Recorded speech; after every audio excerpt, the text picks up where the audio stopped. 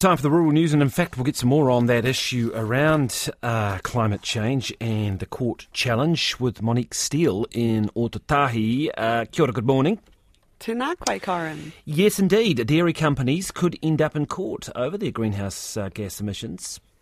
Yes, well, as mentioned in the business news there, the Supreme Court has ruled that activist and iwi leader Mike Smith of Ngāpuhi and Ngāti Kahu can sue 7 big polluters for their role in contributing to climate change.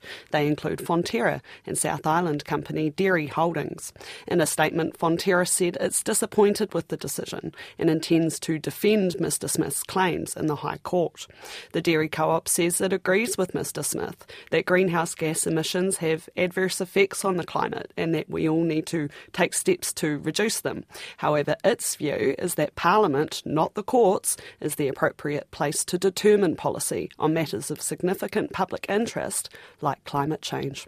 But Lawyers for Climate Change Executive Director Jessica Pallaray disagrees. She says the courts do have a role to play.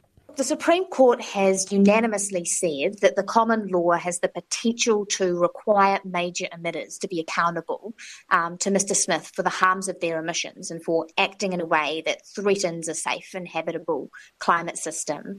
What the court is saying here is that it's entirely possible for the common law to respond to the harms of climate change, just as the common law has responded to new harms in the past, but the matter needs to go to a full trial rather than being preemptively struck out. And in that sense, it's a really significant decision.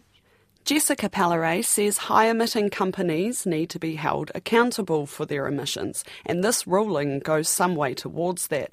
Dairy Holdings says it's disappointed with the court's ruling, but wouldn't comment any further on it, Corin. All right, yes, we'll have more on that too. In fact, we'll speak to Mike Smith about 10 to 7, but before that, maybe this morning.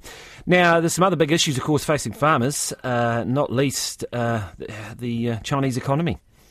Yes, well, moves by the central bank, the recovery of the Chinese economy and geopolitical tensions are all set to shape and affect the agriculture sector this year. That's according to Rabobank's Agribusiness Outlook for 2024.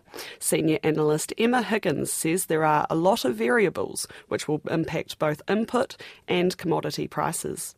So there's 3 of them. The first one is what happens with central bankers. So do they cut or don't they cut? Our view is that we're likely to see the OCR, the official cash rate, perhaps move lower from the Reserve Bank in the second half of this year. But ultimately, we're not getting hopeful that we are likely to see those post-global financial crisis financial rate levels just yet. Our cuts, we think, are only going to be modest, but ultimately this is important because it flows through to the cost of funds for our farmers and growers. Ms Higgins says economic growth in China is expected to be slow, which doesn't bode well for exporters. But she says demand for lamb should pick up in the second half of this year, once China has eaten through its inventory that it already has. She says input costs should remain stable, but that could change quickly if tensions in the Middle East escalate. So we asked what farmers here can do to weather these issues. Farmers are used to weathering storms. They're used to being agile and having to plan ahead. I think this year the key for farmers really is to be agile, to keep reading across a broad spectrum of media sources and effectively trying to control what they can control within their own farm gate as much as possible. That's Emma Higgins of Rabobank, and that's the rural news for this morning. Excellent stuff. Thank you very much, Monique.